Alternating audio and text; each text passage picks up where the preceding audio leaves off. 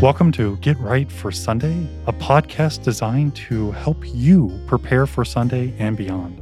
I am Pastor Wright, and each week I have a conversation exploring the Bible readings for this upcoming Sunday. Join us as we discuss how the lessons are applied to our daily life in Christ.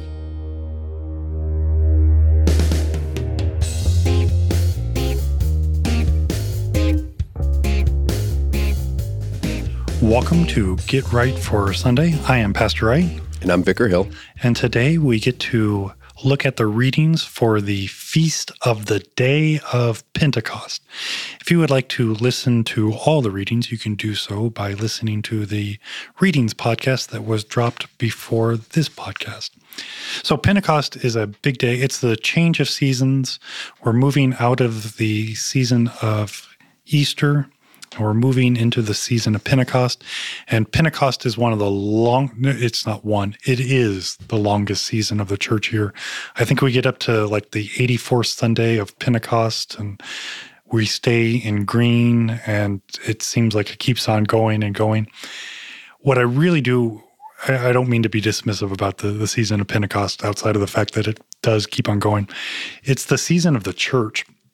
And we're supposed to celebrate all the work that has been given to the church. And it really brings Scripture, it brings the promise, it brings the life of Christ into the application of the daily life of the church, the daily life of the Christian. And now with that, I also want to be very careful that just because we read Scripture and we read Scripture with the New Testament eye, the sanctified eye, it doesn't mean that everything is about the individual Christian. We don't read ourselves into the Bible. We read Christ from the Bible unto us. And I really appreciate this specifically about the gospel lesson. Now, the season of Pentecost begins with the event of Pentecost. That's our epistle lesson, our second reading, and that's Acts chapter 2, where the tongues of fire and the disciples get to speak in other languages. But before that, we have Jesus. I think that's a weird statement to say. Before that, we have Jesus. Jesus actually promises this. And we have Jesus talking to Judas, not the betrayer. And this is the continuation of the upper room. This is before his crucifixion, after the institution of the Lord's Supper and the washing of the disciples' feet. Jesus answered him, again, Judas, not Iscariot, "If anyone loves me, he will keep my word, and my Father will love him, and we will come to him and make our home with him. Whoever does not love me does not keep my word, and the word that you hear is not mine, but the Father's who sent me." So right here, I want to make some big statements. I really appreciate Jesus, again, preparing the disciples for the crucifixion, the burial, but his resurrection, and then more importantly, it's always weird to say more important than the resurrection, more importantly, the growth and the building of the church, the life that we live now. We see that this is all through the work of not only his perfect life, his death, but his resurrection, and then his giving that to us. And we need to realize that we don't just, I believe in Jesus Christ, who lived, who died, and then everything works out. We get to be incorporated into Christ. We get to be brought into him. The mystical union, the idea that Jesus comes to us and makes us a part of him. And the statement that Jesus makes, we will come to him and make our home with him. Vicar, this is a terrifying statement. I know my heart and I know me. I'm not sure that I have room for God, the Father, and the Son. What do I do with this? I think you have to eat more Oreos to make more room. No, I'm just kidding. So with that, really the first few verses here kind of tie together a few things that you were talking about in the first few minutes there, because really this is the work of the church that Jesus is previewing for the disciples. Obviously, they don't know what's coming, and he's really kind of setting the stage for what is to come. But it's the work of the church, especially in the way that the work of the church is carried out by the Holy Spirit. Mm-hmm. It's God, the Holy Spirit, who uses us as his instruments to carry out his work. So with that in mind, when you have, Jesus promising the Holy Spirit and then the indwelling of God, it takes a little bit of the pressure off because it's not really about what we do. But then at the same token, in the same turn of phrase here, it is what we do because we have to be willing participants in the work of the Spirit. So it's kind of this interesting interplay between what we have to do and what's done through us. But it really lays out what Jesus is anticipating for the disciples after his death, resurrection, and ascension. So it's kind of a neat little time in the church year because we have all these feasts going on. We celebrated Easter not too long ago, and then Ascension not too long ago. We move right into Pentecost, and all of this kind of unfolds really the person and work of Jesus, but then also it brings the church into it through the work of the Holy Spirit. So with that, and that just moves right into the next verse, these things, and I have spoken to you, Jesus, while I was still with you. But the Helper, the Holy Spirit, whom the Father will send in my name, he will teach you all things and bring to your remembrance all that I have said to you. Now, I really appreciate this because it's the giving of the Holy Spirit. The Holy Spirit will then open minds, reveal, bring a saving faith, a connection to the Scripture. And so we have the work of the Holy Spirit, as you were mentioning. We get to see Christ in the Holy Spirit, and because we see Christ, we see the Father. The Trinity is truly at work for our salvation and for the revelation of Him to us. And one of the interesting things about this is, again, this to your remembrance, all that I have said. I really like this because, again, I want to put myself in this. Of course, I remember everything that every pastor has ever told me. I remember every sermon. I remember every Bible class because it's the work of the Holy Spirit. And if you could see me, you could see that I can't say that with a straight face. How are we to remember all that the Lord has said and spoken through pastors, through our parents, through our Sunday school teachers, through whoever? I think this is an interesting statement because I would love for the Holy Spirit to truly, and I mean this sincerely, remind me of everything that has ever been spoken about Jesus. How do we deal with He's going to bring to us remembrance? And with that, too, you also have to keep in mind that for the disciples here, they were not planning, in all their 3+ years with Jesus, they're not planning for Him to go away. Yeah. So, I mean, you kind of have to wonder, okay, how closely are they really listening as if they're never going to hear Him say this again? So you think they'd have taken better notes? I think if there's a fixed terminus, Jesus is only going to be with you for so long. I think there's even more urgency in wanting to know what He's saying and take notes. Take notes on their tablets, different tablets, because they know He's going to go away. But this idea of Him going away is more of a recent revelation. So it's kind of like, you don't know what you got till it's gone kind of thing. And they might have been listening intently to what He's saying as they're going around traveling with Him and He's preaching and teaching. But, actually taking detailed notes, I don't know. Right. And that's where we're left to kind of have to read between the lines a little bit. But with that, I think now that, he's really preparing them for the fact that He's going to go die and rise and then leave. But He says it's all going to be okay. The Holy Spirit is going to help you remember. And it's kind of what, I like to think of it how you were just kind of laying it out for us that, if you've been taught someone, and that's what, Jesus was their teacher. Mm-hmm. If you've been taught by someone, they give a lecture or what have you, you might not remember everything they said.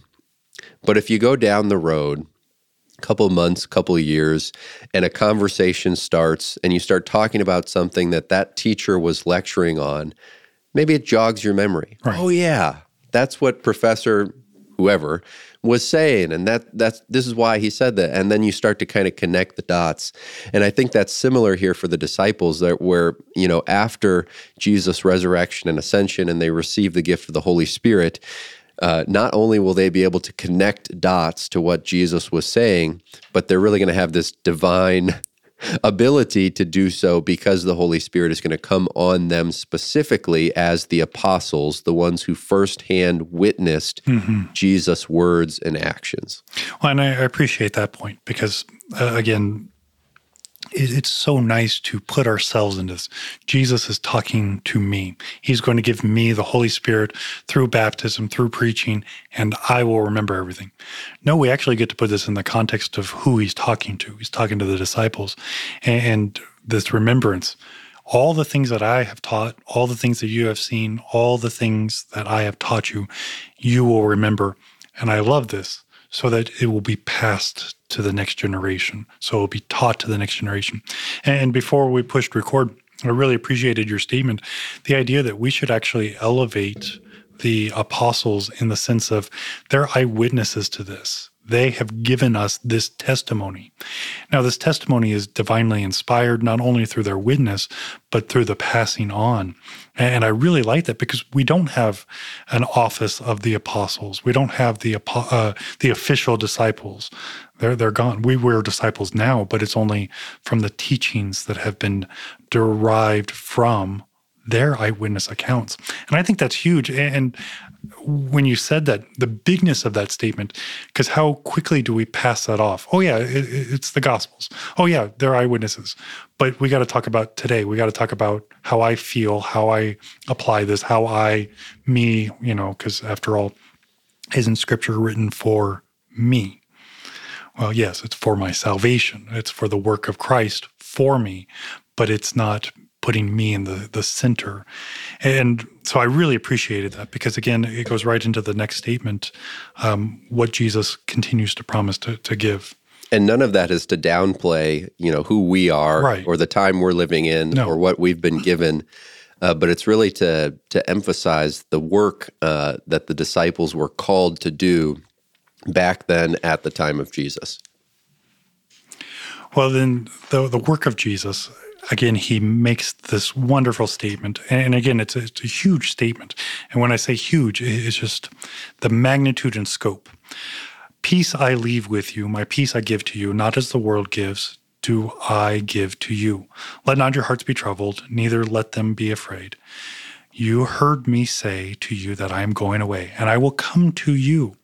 If you loved me, you would have rejoiced because I'm going to the Father. And I love that because it's the whole idea that he is bringing us with him.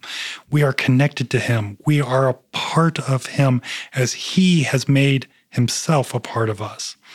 And with that, it's very clear here and other places in Scripture that Jesus isn't leaving them high and dry. Right. Oh, absolutely. He's actually well aware and promising something better than just his physical presence. So with that, this idea of him, he's leaving them peace. And we can kind of take that apart for ourselves because, that's something that everybody's chasing after. I think from all times, you just want a little bit of peace. Right. And there are many ways we can find peace in this world. You go on vacation and you get to walk out to the beach and you plop your butt down in your sandy chair and you just get to, oh, yeah. And there's some peace there. Or you go home after a long day and you take off your shoes and your feet are barking and you just get to kick them up in the recliner and that moment of peace.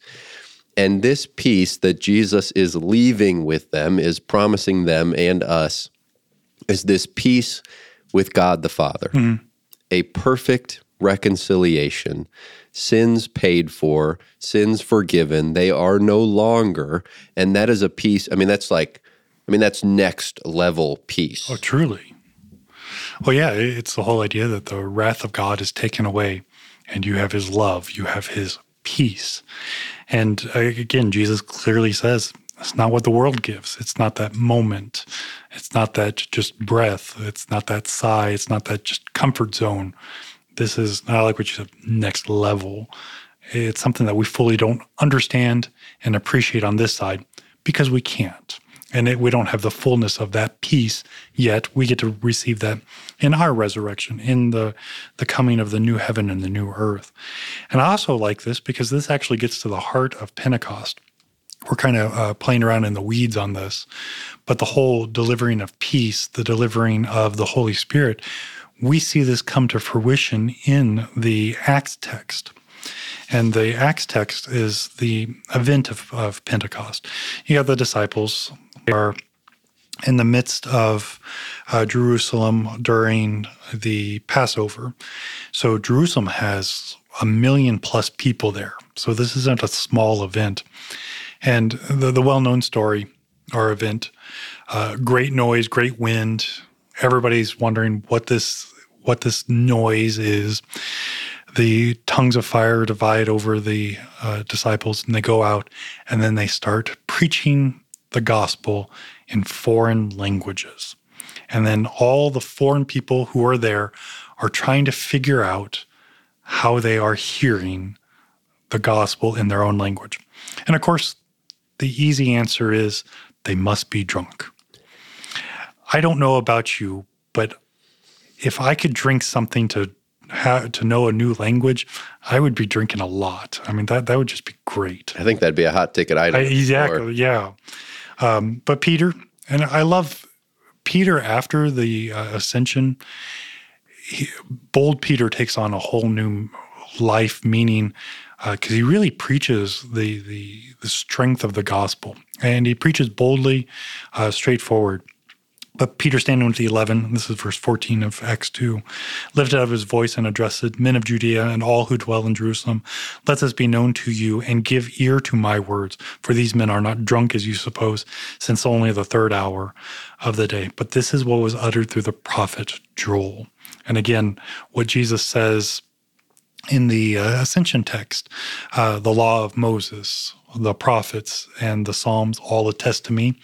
And again, you got Peter pointing this out. And in the last days, it shall be, God declares, that I will pour out my spirit on all flesh, and your sons and daughters shall prophesy, and your young men shall have visions, and old men shall dream dreams, even on my male servants and female servants. In those days I will pour out my spirit, and they shall prophesy. And I will show wonders in the heavens above and the signs of the earth below, blood and fire and vapor and smoke. The sun shall be turned to darkness, the moon to blood, before the day of the Lord comes, the great and magnificent day. And it shall come to pass that everyone who calls upon the name of the Lord shall be saved. And this is just a huge statement that Peter is making.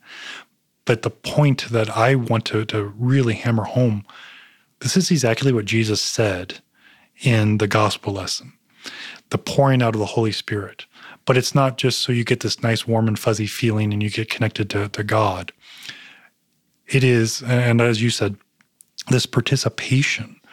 God has bestowed his work upon you so that you'll do something with it, not so that we will now have peace where we get to put our butts in the sand and relax, but this peace of knowing that salvation is ours, freedom from sin, death, and hell is ours.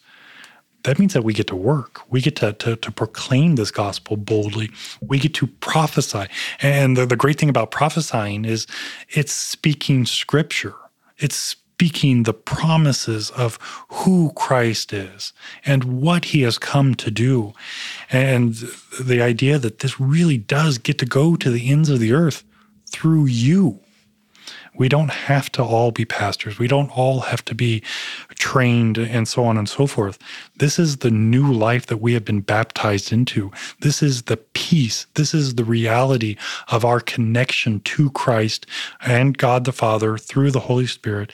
This is what it means to live this out in a truly participatory life. And again, I want to be careful. We don't participate in our justification. We don't earn our salvation. We don't add to God's work for our salvation. We participate in the life of Christ, and that's the holy life. That's the life of prayer, the worship, and acts of mercy for our neighbors in this new life. So this is just huge.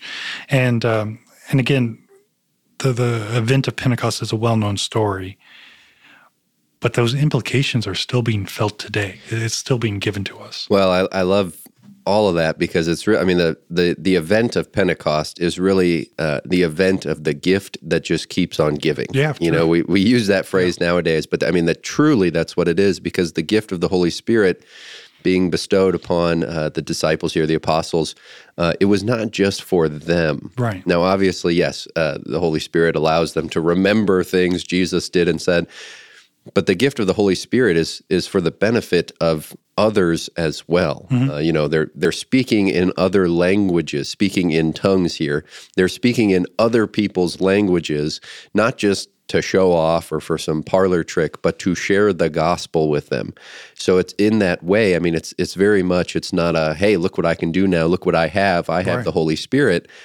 You're given the Holy Spirit so you can go preach the gospel to others, so they can preach the gospels to others.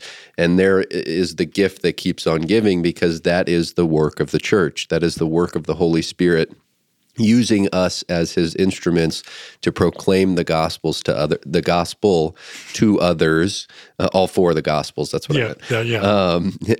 Proclaiming the gospel to others in this outpouring of the Spirit and, like I said, the work of the church.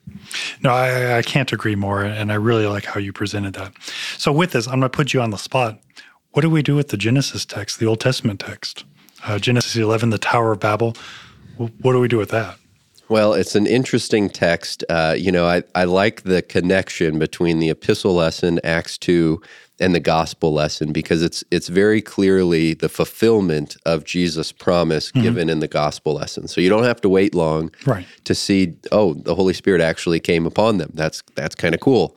And then I'm a little perplexed with the Tower of Babel text, the Genesis 11 text, because it's a little different in my mind, because the Tower of Babel is really all about people who were disobedient. They're putting themselves above God. And so it kind of stands a little outside of the other two texts in that way. But you might be able to make the connection in the fact that, there is work to be done. There is the need for the gospel to go out, and as people are dispersed there around the Tower of Babel, obviously there's a need for someone to go out and preach the gospel to these people who have been dispersed now. Languages have been, created, divided, that kind of thing. So that's my attempt to kind of piece all three together and connect them. Maybe you have a better insight. Okay, so the way if you could arrange the text, so it wouldn't just be Old Testament, epistle, gospel, you would put the gospel first and then epistle next and just totally cut the Old Testament. Yeah, I mean, if I had my way. Right, yeah. If you were the true, full liturgical king, that's what you'd do. Well, I'd probably read the Old Testament lesson first, but I don't know if everybody would see the connection. Okay. So how about this? How about we do Old Testament, gospel, and then epistle? Sure. And do it for this reason. So you have the creation, you have sin entering into the world, you have the flood, and then you have the event of the Tower of Babel. What I appreciate about the Tower of Babel is it happens a generation or two after the flood. So it's still in recent memory. And one of the reasons they build a tower is just in case it floods again, they'll have safety. So immediately we have a lack of trust in God. Now they have a view of God as pernicious, as fickle. He might flood again. So now they're going to take matters in their own hands. They're to build a tower for their safety. Nimrod is actually the king in this, and he's gathered all these people. He's a mighty hunter and so on and so forth. But without faith in God and his promises never to flood again, never to destroy, we see that these people keep getting further and further away from God. And they all have a unified language. And I love what God says about the unified people. Come, let us make ourselves, no. And God came down and saw the city and the tower for the children, which the children of men had built. And the Lord said, behold, they are one people, and they all have one language. And this is the beginning of what they will do. And nothing that they propose to do will now be impossible for them. And this isn't God saying, oh, they can do everything that they want. It's the idea that they have been unified against God. And now things are not impossible for them. They will continue to go farther and farther away from God, relying on themselves. And so when he confuses their language, this is once again God exercising, not only am I God, but I am the God of creation. I am the God of the Word. And I really like that because we got a whole play on that, because we have Jesus being the Word. In John chapter 1, the Word made flesh. The Word was God and was with God. The preached Word is still given. And so the idea that their speech, their words are confused, it shows on this unique and deep level that when man is outside of God, he is confused, and the language just continues to solidify his confusion for and the desire of a lowercase God. And so God just, this is what you want? Here you go. How do you fix that? And I cannot imagine, and I mean this sincerely, the confusion, the immediate confusion, fear that took place when you are in the middle of a conversation and you cannot understand the other person, or maybe even worse, a family member. And so you have the breaking of society, you have the breaking of this community, and they all disperse.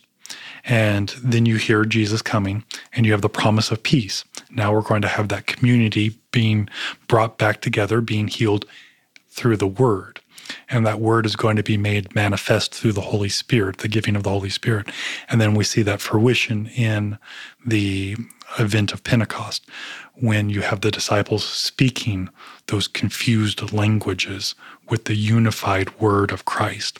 And so that's what I like, to tie all that together.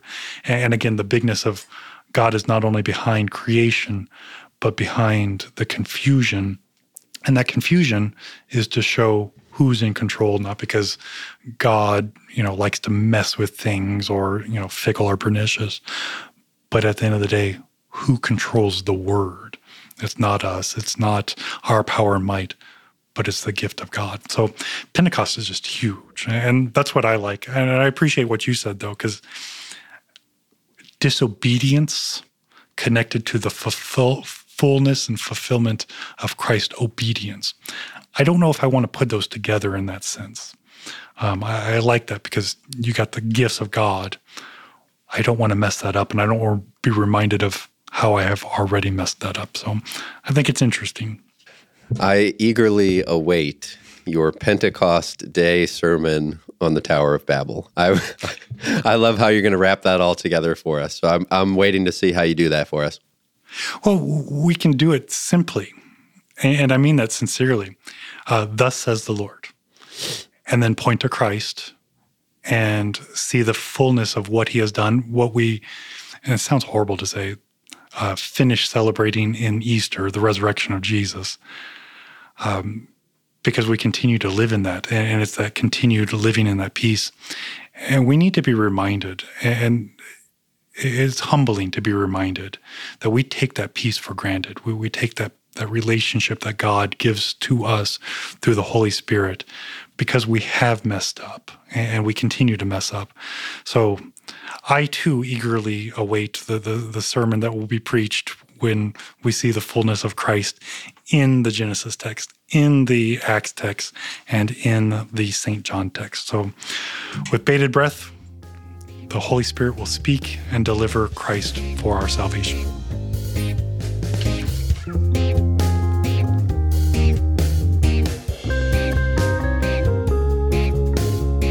Thank you for listening to Get Right for Sunday. I know that your time is valuable, and of all the things that you could have watched or listened to, you have chosen to deepen your biblical understanding with Get Right for Sunday. Would you take a moment to give a 5-star rating of this podcast on Apple Podcast or your favorite podcast platform? This actually helps others to be able to find Get Right for Sunday. Again, thank you for your time, your prayers, and support.